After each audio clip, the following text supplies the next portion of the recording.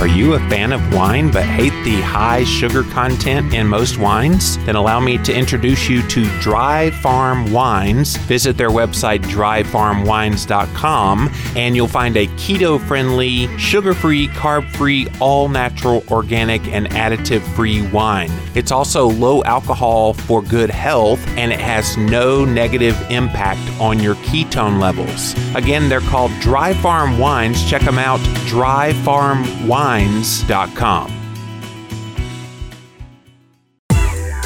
Have you tried the Jigsaw Electrolyte Supreme yet? It replenishes minerals, B vitamins, and electrolytes that are lost daily through sweat, urination, occasional diarrhea, and exercise. A Live in La Vida Low Carb Show listener named Tricia writes, I listened to your podcast on the iPhone app and have enjoyed your sponsor Jigsaw Health, where you talked about the electrolytes lemon lime for $10 off with coupon code LLVLC. My feet and legs cramp up often, even though LCHF 2.5 years, and then keto half year after that for 3 years total eating well. I wondered if the electrolytes would help, so I used your coupon code. First night of drinking the mixture all day, no cramps, slept well, and every night since. Just reordered the 3-pack this time, saving more money and using your code once again. Thank you, it really tastes good and works great. I use twice the amount of water they suggest, or it's too sweet for me, so I put a scoop in 16 ounces or half a scoop in 8 ounces instead of 1 in 8. So join Tricia. Get Jigsaw Electrolyte Supreme. Head on over to lowcarbelectrolytes.com and definitely use the coupon code LLVLC at checkout to save $10 off of your order. Again, it's called Jigsaw Electrolyte Supreme.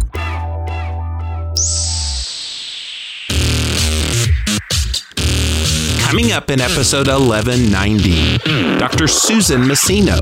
Connecting and educating and making the world a more informed and healthier place. You're listening to the Live in La Vida Low Carb Show with Jimmy Moore. You've helped change so many lives and give us all the courage to take on the rest of the world. This is the longest running health podcast on the air today. You've done so much to spread the word about how diet matters. Over 1,000 episodes strong and counting. The amount of lives that you've changed at this point is incalculable. And now, here's our host and international best-selling author. You're like the LL Cool J of podcasting. Jimmy Moore.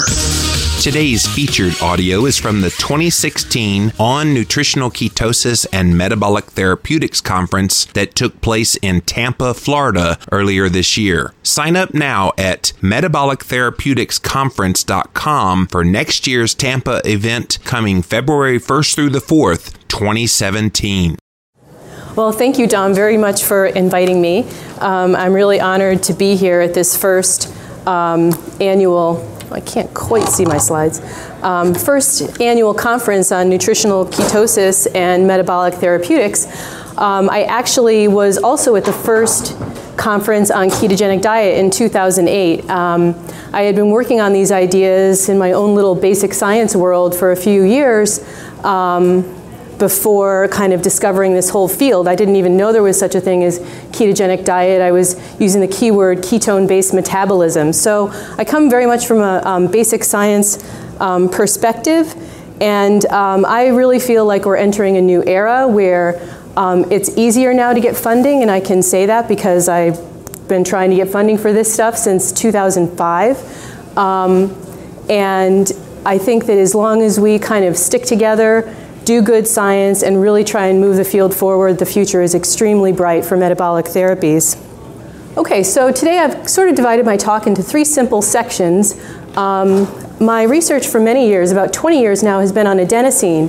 So I'm going to share with you what is adenosine, how is it related to the ketogenic diet, and possibly to analogous metabolic strategies, and what are the implications of this hypothesis and this work.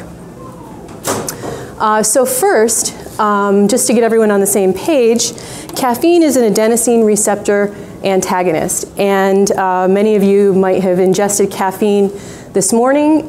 Caffeine is the most widely used psychoactive drug worldwide. Its antagonism of adenosine receptors is responsible for the psychoactive effects of caffeine and also for the locomotor effects of caffeine. So this kind of gives you evidence that there is some kind of neurological effects of caffeine.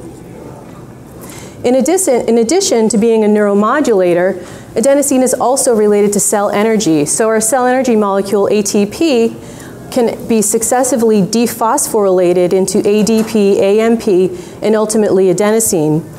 So essentially what you can see is that adenosine is really linking cell energy to neuromodulation and as well as other biochemical processes.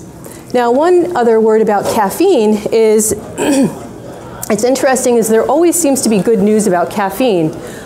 Caffeine seems to be protective against several neurodegenerative disorders. Parkinson's is one good example. It may prevent or delay the onset of diabetes. And recently a paper came out saying that caffeine is able to show some prevention in what's called all-cause mortality. So there always seems to be kind of good news about caffeine. The only bad news I've seen is high caffeine levels early in pregnancy may increase the risk of miscarriage. So one point to take away from that is if we do develop strategies that target these mechanisms, they have a very good chance of being perhaps effective and also safe because of the long epidemiological history of targeting this kind of pathway. So I'm going to take you back to the Big Bang, only semi-kidding. And the adenosine is a evolutionarily very old molecule. It's present throughout the body, and it was one of the prebiotic molecules in sort of the primordial soup. So it's been around for a long time, and this was really my initial interest in adenosine in that I was a very basic scientist. I was interested in learning and memory and plasticity and sensory processing, and I was wondering how are these processes influenced by daily environmental effects or metabolic effects or kind of non-pathological, slightly stressful changes in the environment that are similar to changes that would have been in the primordial soup, like changes in temperature, changes in pH, etc. So this is really my basic science perspective that I started with, and I wanted to see how those forces impacted brain activity and possibly brain adaptability, which is really the hallmark of our big brain. So our brain is adaptable and dynamic, which is very exciting, but it also must maintain homeostasis. So there needs to be a very delicate balance between this adaptability and maintaining the integrity of brain function. And I was delighted yesterday when Dave Diamond mentioned Claude Bernard for his kind of planting the seed that glucose is related to obesity. What I associate Claude Bernard with is being sort of the father of the concept of homeostasis. So that was a nice unexpected link with the keynote to start off this conference. Oops. Ultimately, so I shared with you I'm not coming from really originally a clinical perspective or any kind of real disease perspective. My real passion is in brain health. I can't really say that yet when I send grants to NIH. But I really believe that if we can improve brain health, improve brain homeostasis, we can delay, prevent, or perhaps modify any host of different disorders. Okay, so what is adenosine?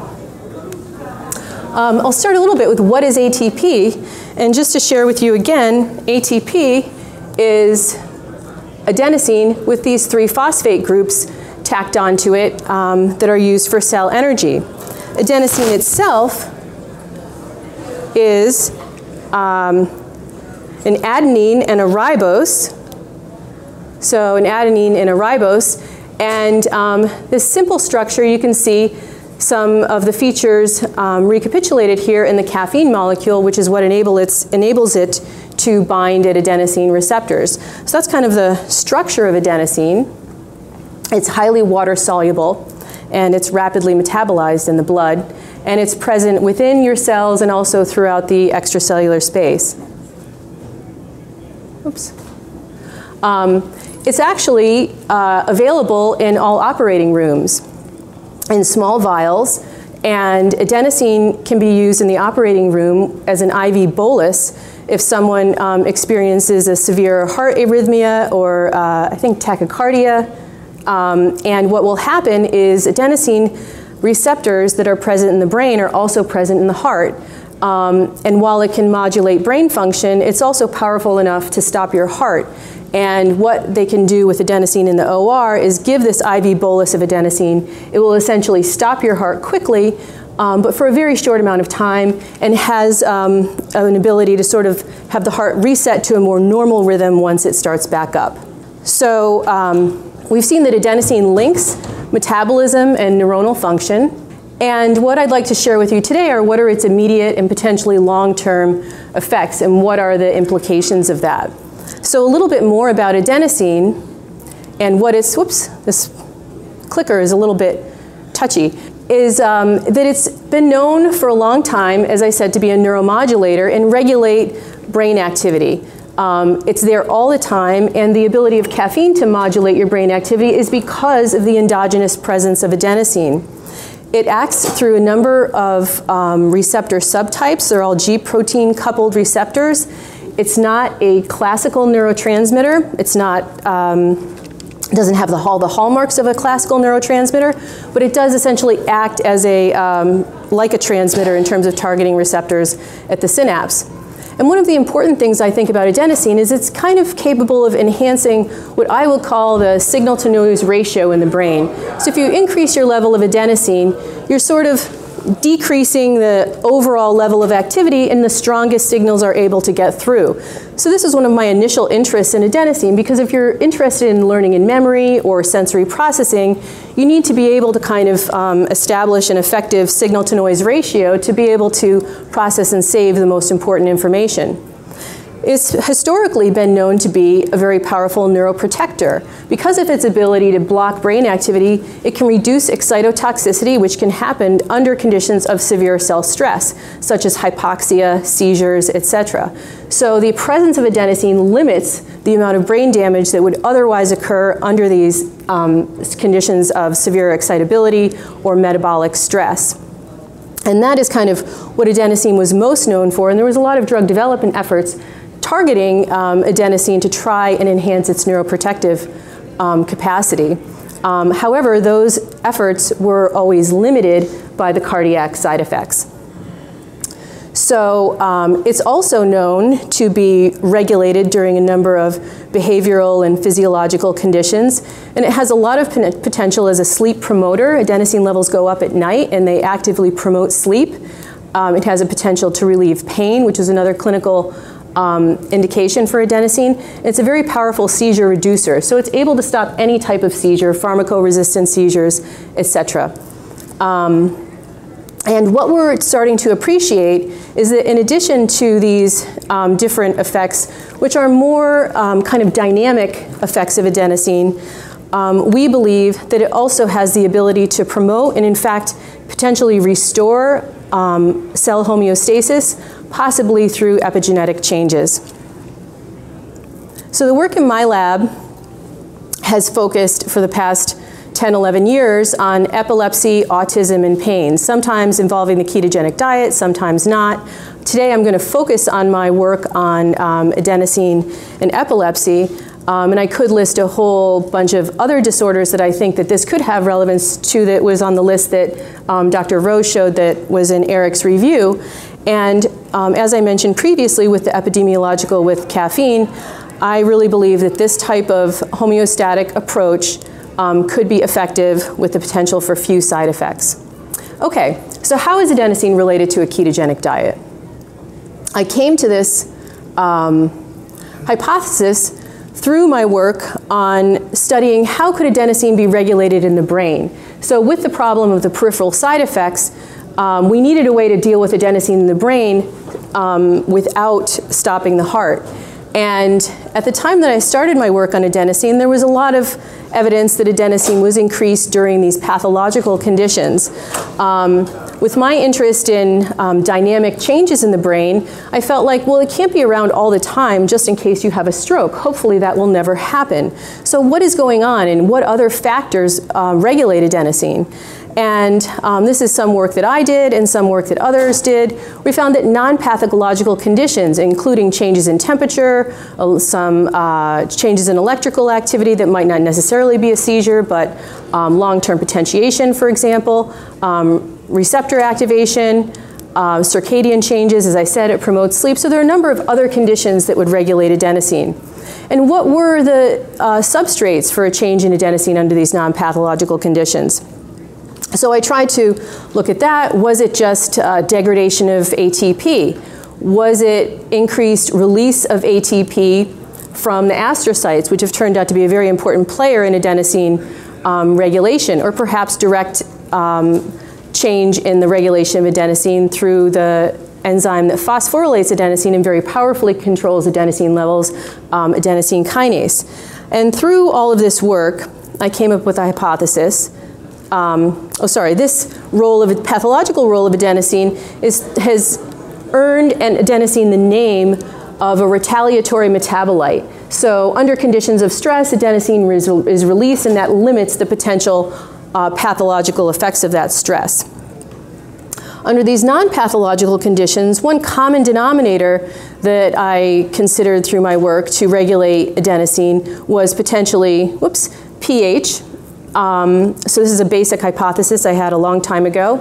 And through my hypothesis about adenosine and pH, this is what led me to a hypothesis about ketone-based metabolism in adenosine. At that time, I didn't know that there was anything known as a ketogenic diet. I didn't know it was used for epilepsy. So you can imagine how excited I was when I found that out, because ketogenic diet, like adenosine, can also treat refractory seizures. And there was a number of other kind of correlative pieces of evidence in the literature, predictions that I made. If this hypothesis was true, then X, which all were borne out by searching the literature. So it was very, very exciting.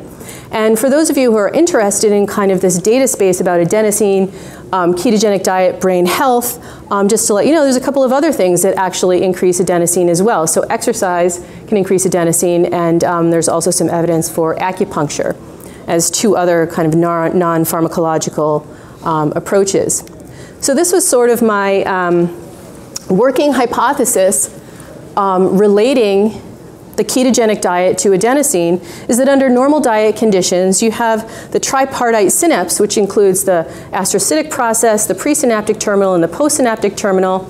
And the way that adenosine interacts with this synaptic space is that ATP is released primarily from astrocytes, and it's rapidly dephosphorylated in the extracellular space into adenosine.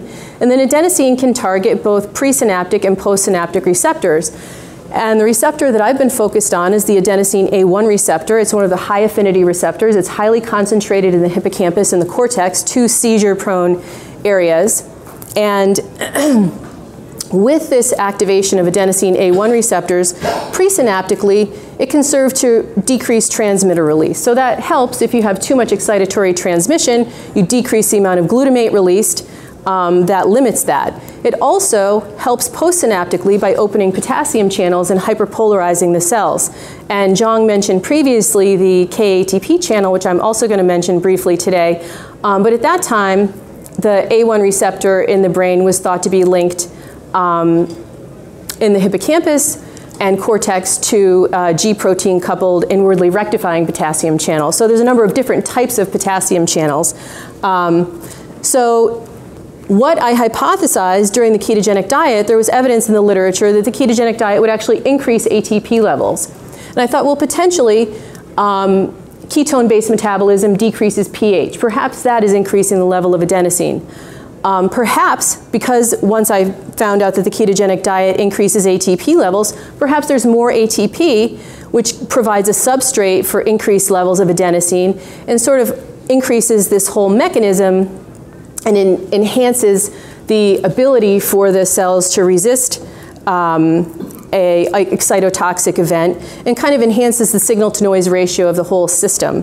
So this was sort of my working hypothesis about adenosine and ATP. And what we've since integrated into this hypothesis about adenosine in the ketogenic diet is that adenosine's role is not just limited to neuromodulation, it also plays a biochemical role in the cells. And specifically, adenosine can influence DNA methylation.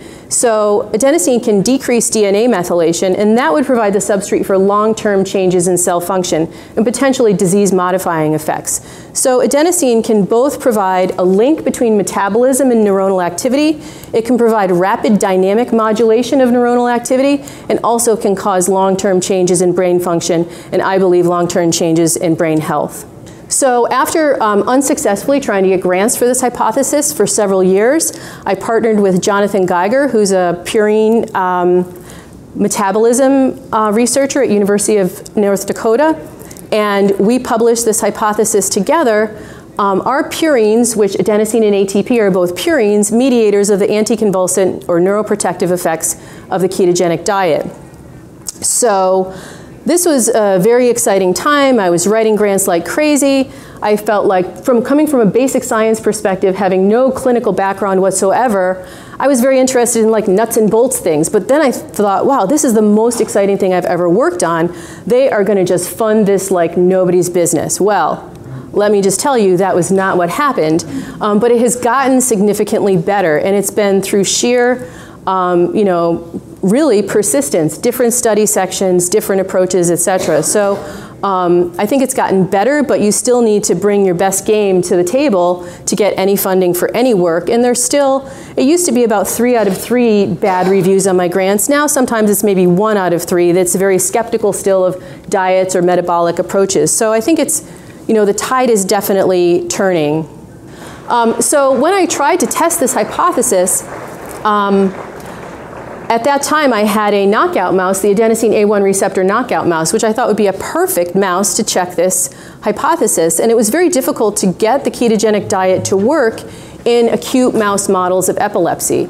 So I decided to backtrack and go for an in vitro approach. And at that time, there was a much more simple, I didn't want to torture you with a really complicated metabolic slide, but there was a simplified version that Zhang Rou and Chris Bao published, saying what's really translating between the hallmark metabolic effects of the ketogenic diet and its anticonvulsant action, because somehow we have to explain this link between metabolism and neuronal activity. So at that time, what I focused on was, I knew that the ketogenic diet would enhance ATP, and I focused on the glucose because of some clinical evidence that ketones don't always correlate with seizure control, and from some research evidence, including some work by Tom Seyfried, that plasma glucose correlated quite well with seizures. So we did an in vitro approach, and this was my first real kind of test of this hypothesis. It wasn't in vivo, it was in vitro, where we used reduced glucose and we maintained or increased the amount of ATP in our cells. And in our protocol, what we did is we did whole cell recordings from individual cells in the CA3 region of the hippocampus, which is a highly seizure-prone region. And what we did is we just manipulated the level of glucose and the level in the extracellular fluid, maintained everything else the same, and we manipulated the level of ATP in our pipette that was patched onto the cell. So these are the different levels that we used. Generally, cell slice physiologists use a glucose level of 11 millimolar, which is actually much higher than a physiological level. I think that's been established due to issues with tissue penetration or better survivability, or maybe even enhanced excitability is now my hypothesis. You're getting better responses. But that level is not what is found in vivo.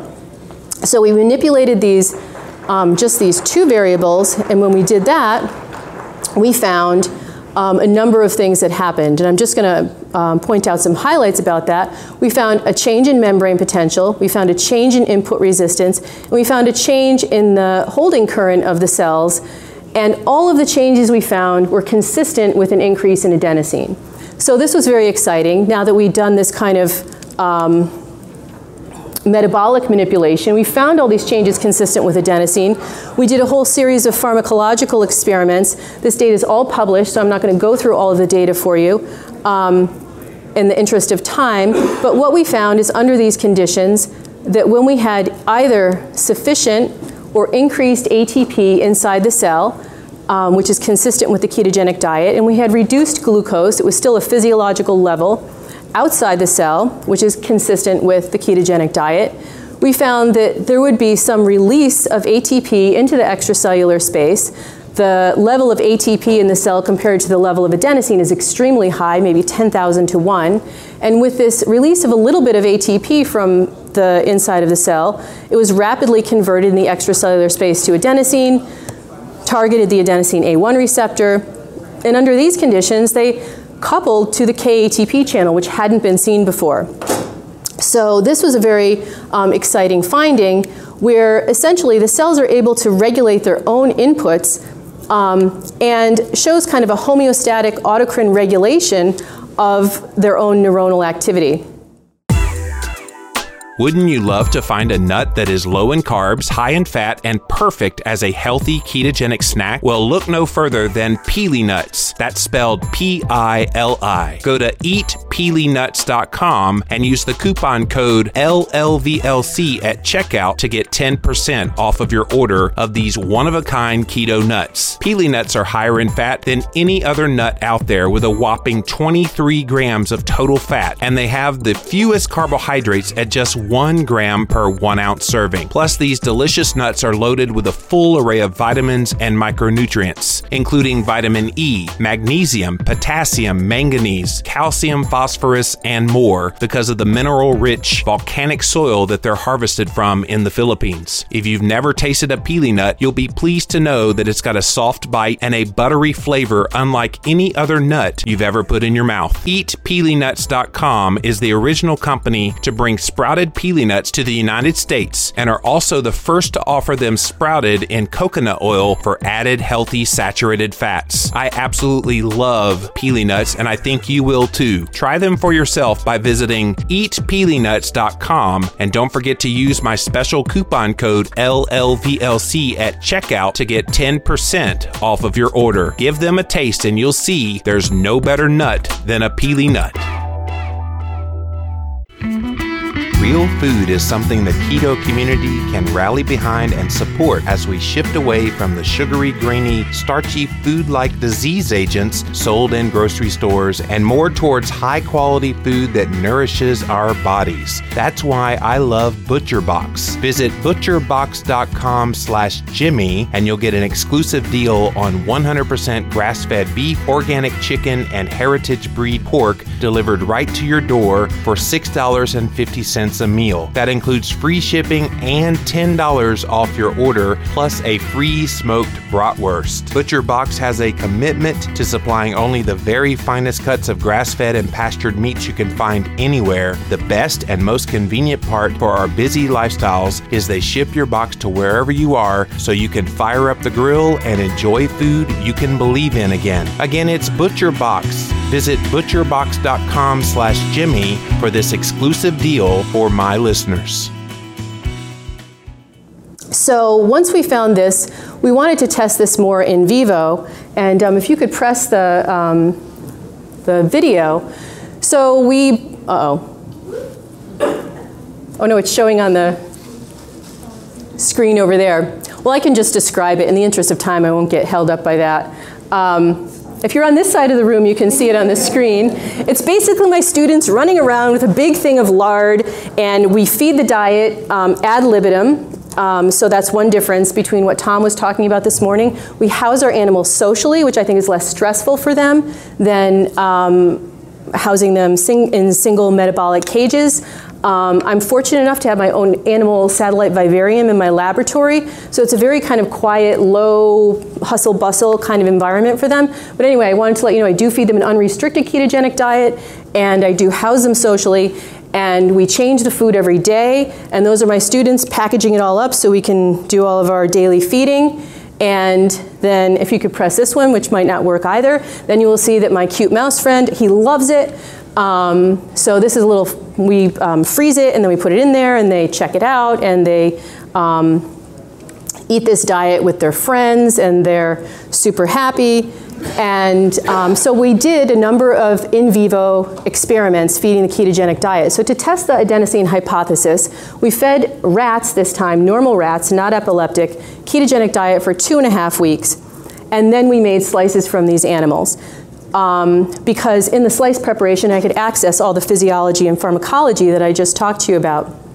And what we found is that when we took slices from animals that had been fed the ketogenic diet, and we maintained those slices under conditions of reduced glucose, 3 millimolar, which we had shown in my previous metabolic in vitro mimic of a ketogenic diet study, we found that we got reduced excitability both under normal conditions, which is shown here with this kind of stimulus response input-output ratio, where the ketogenic diet has a lower response to a given stimulus intensity than the control diet, and also under a seizure-like condition. So we put a drug on called bicuculline, which causes this kind of normal electrophysiological recording to go into this seizure-like state. And what you can see is that there was a less lower amplitude and lower area overall of the seizure-like state with the ketogenic diet.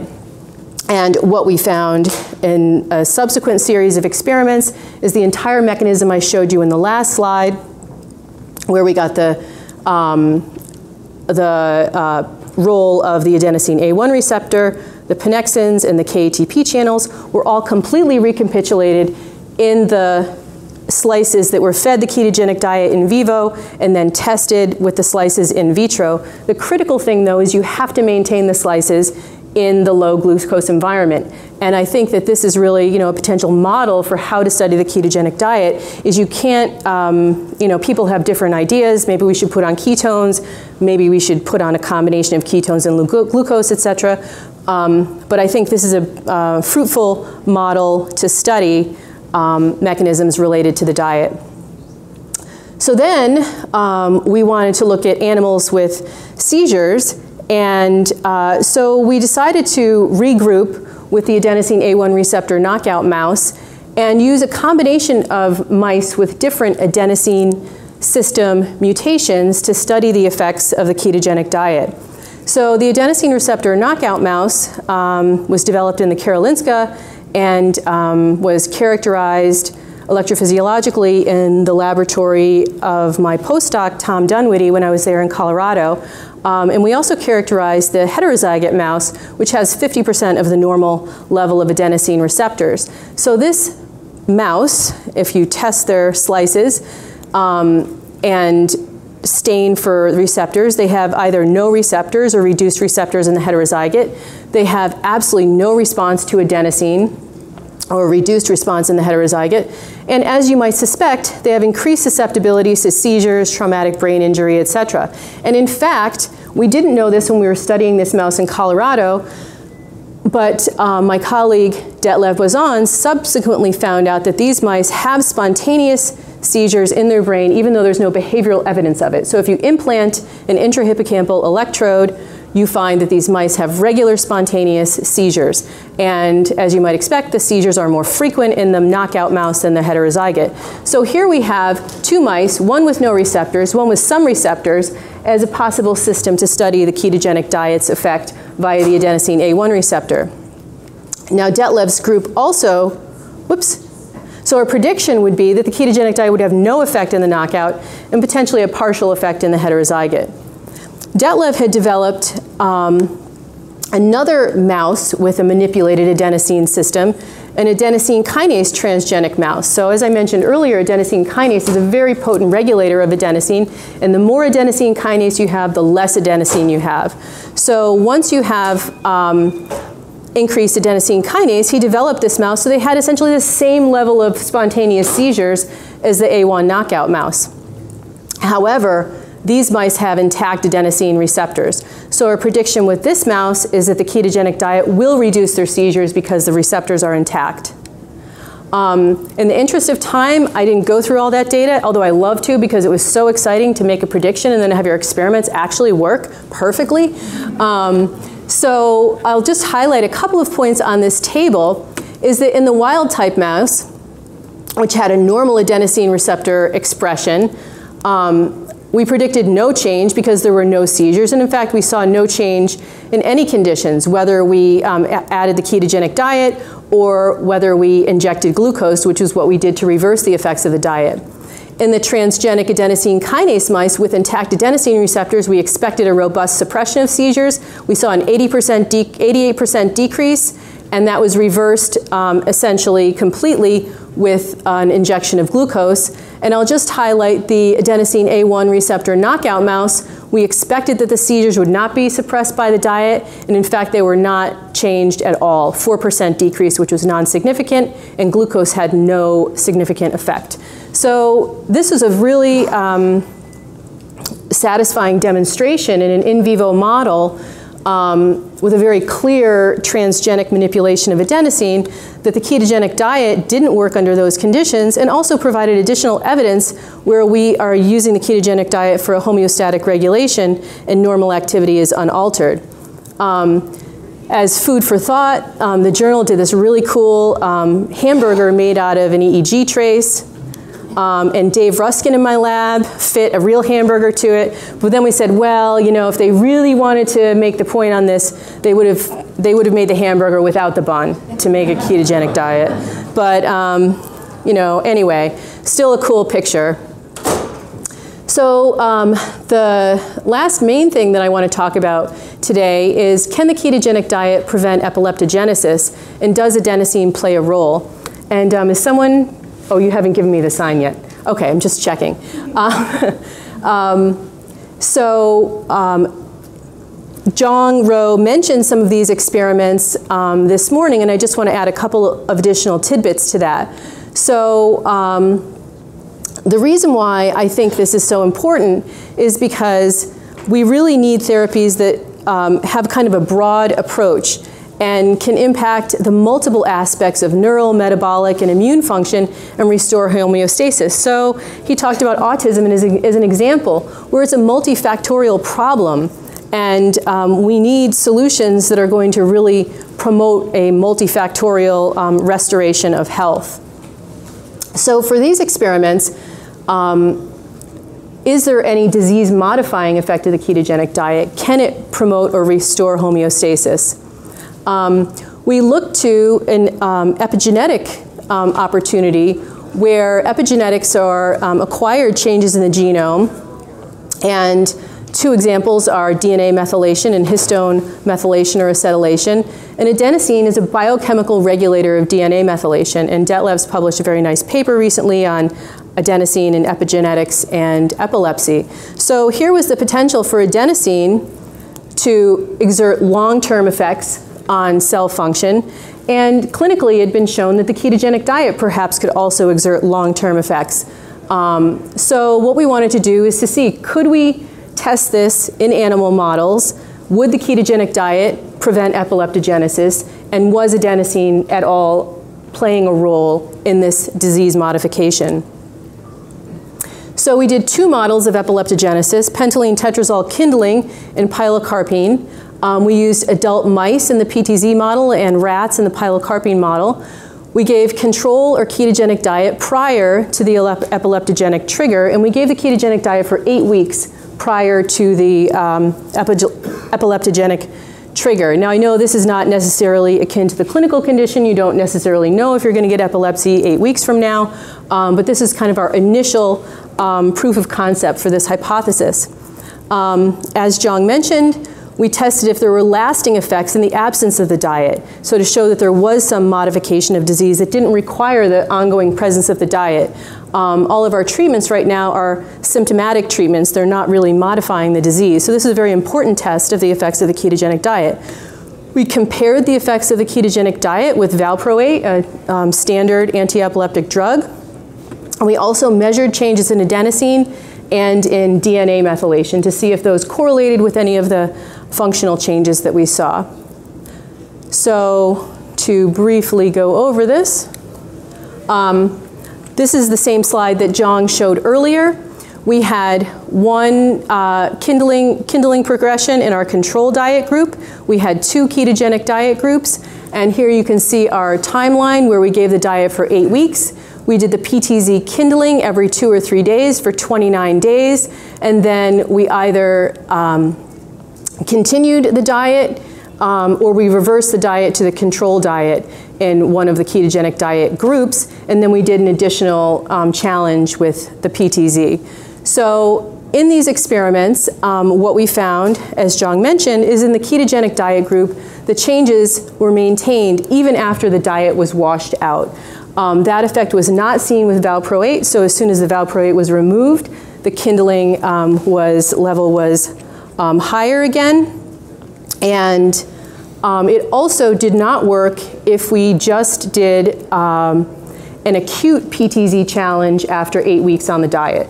So it required this sort of progressive kindling after a longer administration of the diet to provide this difference between the diet and the ketogenic diet and the control diet, and also this prolonged reduction of seizure threshold, increase in seizure threshold after the diet was removed.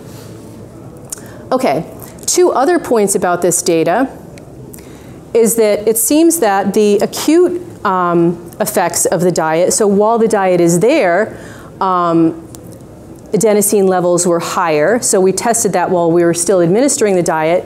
Adenosine levels, however, were not elevated after the diet was washed out. So adenosine itself was not present at the washout time point. However, changes in DNA methylation were. So what we think is happening is there's this kind of twofold aspect of how adenosine can work, both in terms of the dynamic modulation and also in terms of long-term effects in gene expression. So another exciting project, which may, who knows, be a, what was the quote yesterday? A beautiful hypothesis can be ruined by an ugly fact. So I'm prepared to accept that could happen. And the data set that I have to really look at this hypothesis more carefully is obtained from Dr. Maria Dahlin and her team at the Karolinska Hospital. And what she did is collect cerebrospinal fluid from 25 children with persistent seizures. They were mixed seizure types and diagnoses. The samples were taken prior to and about 3 months after the diet initiation. They were frozen immediately. And she did some initial characterization of different neurotransmitters. But we met at a conference, a ketogenic diet conference, actually in 2010, and she said, I really think we should test this adenosine hypothesis. So I've been slowly trying to take super good care of these samples, figure out what was the best thing to do with them. We've done a full metabolic analysis with Metabolon, and we're currently going over that data. We're trying to use this data set to essentially figure out a couple of key things. Is there any biomarker that's a predictor of diet efficacy? So that would be important to know. And in her sample, she had a good representation of males versus females and a good representation of a lot of children were very good responders, more than 50% or even more than 90%, but there was also some that weren't such great responders. They had less than a 50% reduction in their seizures. So even within this fairly small sample, we have a good kind of distribution of clinical response. And we'd like to know, is there a biomarker that might predict that response? Is there a change post-KD that might give us some insight into a mechanism, perhaps like adenosine? So what we've done so far is that we found through this analysis by Metabolon that key metabolic changes were present in these samples. So basically glucose and the ketones were either up or down, as you would expect. The samples are in excellent shape. We also replicated some previous work that Maria did on several molecules, showing that we saw validity and reliability with the previous work that she did using a completely different technique. So far, in just an initial scan of the data, we haven't really subgrouped it super effectively. We didn't see a significant change in adenosine. So what we're doing now, so that's okay, because these children were on the diet for a while. Maybe adenosine isn't necessary for long-term effects of the diet. Or maybe it's not present at elevated levels in the cell, because presumably if it's having effects on DNA methylation, that is an intracellular effect. So this is something that we really need to sort out, and we're working very actively on. And I'm prepared to have my beautiful hypothesis destroyed by an ugly fact, under these conditions. And some interesting additional kind of tidbits that we found from this data. So what we decided to do is really sort the data into the children who had absolutely no response to the diet and the children who had 100% reduction in their seizures. And we have 4 or 5 children in each of those groups. And my rationale for that was, well, how do we really know what the difference is between a 40% seizure reduction or a 70% seizure reduction? We may be just introducing variability into our samples. Let's just go with the most severe cases first and see if there's any hints, and then maybe do a correlation or regression along our seizure response and see if we find anything interesting. And one thing that we pulled out, and this was with an unbiased statistician, doesn't know anything about my hypotheses, we decided, just because it's kind of a small subset of the data set, to look at xenobiotics. So xenobiotics are non-self molecules that can be found in the samples. They're typically drugs. So a very interesting question is, are children on specific drugs more likely to be responders to the diet or not? And that would be important to know also if you're a clinician. So we thought we'd look at this, and it turns out that the children who achieved 100% reduction in their seizures had significantly higher pre-diet levels of caffeine, theobromine, theophylline, and paraxanthine, which are all adenosine receptor antagonists. So this was kind of unexpected, interesting finding, and increased levels of these adenosine receptor antagonists would be predicted potentially to upregulate adenosine receptors. So we are still investigating this. This is unpublished data, but was an unexpected finding that relates to the adenosine system. So basically what I'd like to share as some final thoughts are that adenosine is really a broad regulator of neuronal function, possibly short-term and long-term. It's modulated by a number of different types of conditions: exercise, injury, circadian changes, caffeine, metabolism, and getting a handle on how to get adenosine levels right has a lot of promise in terms of a number of clinical conditions, and particularly for promoting brain health and homeostasis. So some predictions and implications: if we knew that the ketogenic diet increases adenosine, it might help us to develop the ketogenic diet in a pill. If we knew that adenosine is modulated by the ketogenic diet, that gives us additional information on what conditions the ketogenic diet might be helpful for.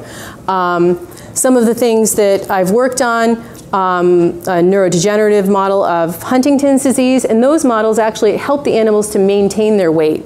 So it seems like the effects of the ketogenic diet could almost go in either direction depending on what the underlying pathology is. These are the pain, epilepsy, and autism are the things that I'm working on most actively. And I think that with different clinical conditions, maybe there's a different set of mechanisms that might be key to really resolving that condition.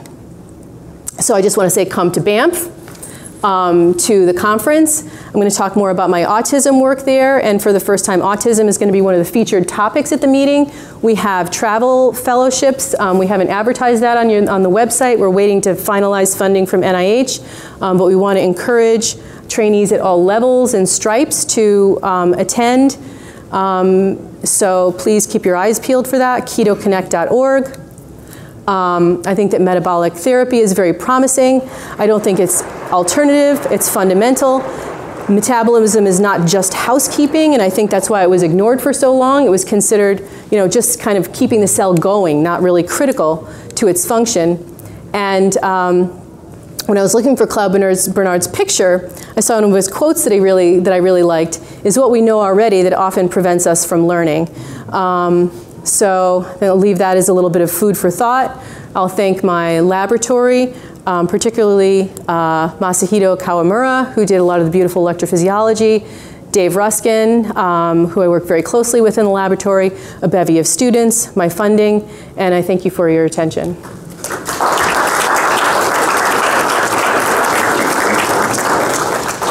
Yes. Very nice presentation. Thank you. Comment a little bit more on the protective effects of caffeine. Yeah, so it seems counterintuitive. Right. So if you ingest high levels of caffeine, you can upregulate your adenosine receptors. If you have upregulated adenosine receptors, you essentially have a higher adenosine tone on a regular basis. So let's say you're someone who might be prone to having seizures, but not in the morning. If you took like a really stiff belt of caffeine every morning, I think you might actually reduce your chance of having seizures at other times during the day. There's some animal research showing that caffeine reduces seizures, but it's definitely not clinically recommended. Overreaction to the effects, which it does happen in some biological systems, but at the same time, would the biological effects of the caffeine while it is present in the body. Right. People drink coffee throughout the day. By your mechanisms, you're flipping between adverse and... Exactly. You don't want to have a seizure or a brain injury while you have the caffeine on board. You want to have the seizure or the brain injury when you don't have a high caffeine level. What about just, the effects you're proposing beneficial effects on disease processes, chronic disease processes, instead of acute injury or seizure. So how do we explain the potentially beneficial effects on caffeine on all of these, both neurological and endocrine? Or is it just a paradox? I don't think anyone has definitively figured that out. They do think the Parkinson's effect is through the adenosine receptor, though. So. Maybe it's the metabolic effects. Yeah, I mean, caffeine has a number of different effects, and it might be different in different disorders, just like with the ketogenic diet, the key mechanisms might be different. I was going to ask, I saw that you did Metabolon. Yeah. Did you look at TCA cyclointermediates, and were they elevated? We have done some work with ketone supplementation and showed that they're elevated like several fold higher, and also our adenosine is like 2 to 5 fold higher with a ketone ester and different ketones. I know. I'd like to try the ester and see if that does increase adenosine in the CSF, actually, because you checked plasma, correct? Yes. Brain, I think. So we got the plasma brain, and we got other organs. Hippocampus. In hippocampus, yep. You found increased adenosine in the hippocampus?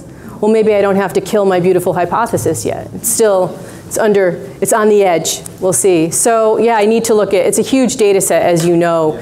And what I did essentially is I got a whole bunch of stuff from Metabolon, and I really felt like I just kind of started from scratch with this statistician who's just looking at the whole thing in an unbiased kind of methodological journey through the data. So that's taking a bit of time. What was your diet? What was the macronutrient profile of your... For the children's samples? It was 4-to-1 kind of classic ketogenic diet for all the kids, but it was administered in Sweden a while ago, so that was the ratio that was administered. Right, thank you very much. Coming up next time on the Livin' La Vida Low Carb Show, we finish up the 2016 Metabolic Therapeutics Conference lectures with one from Dr. Richard Feynman. Get show notes for today's episode at thelivinlowcarbshow.com. And if you like what you hear, leave us a review at iTunes. Thanks for listening to the Livin' La Vida Low Carb Show. We'll see you next time.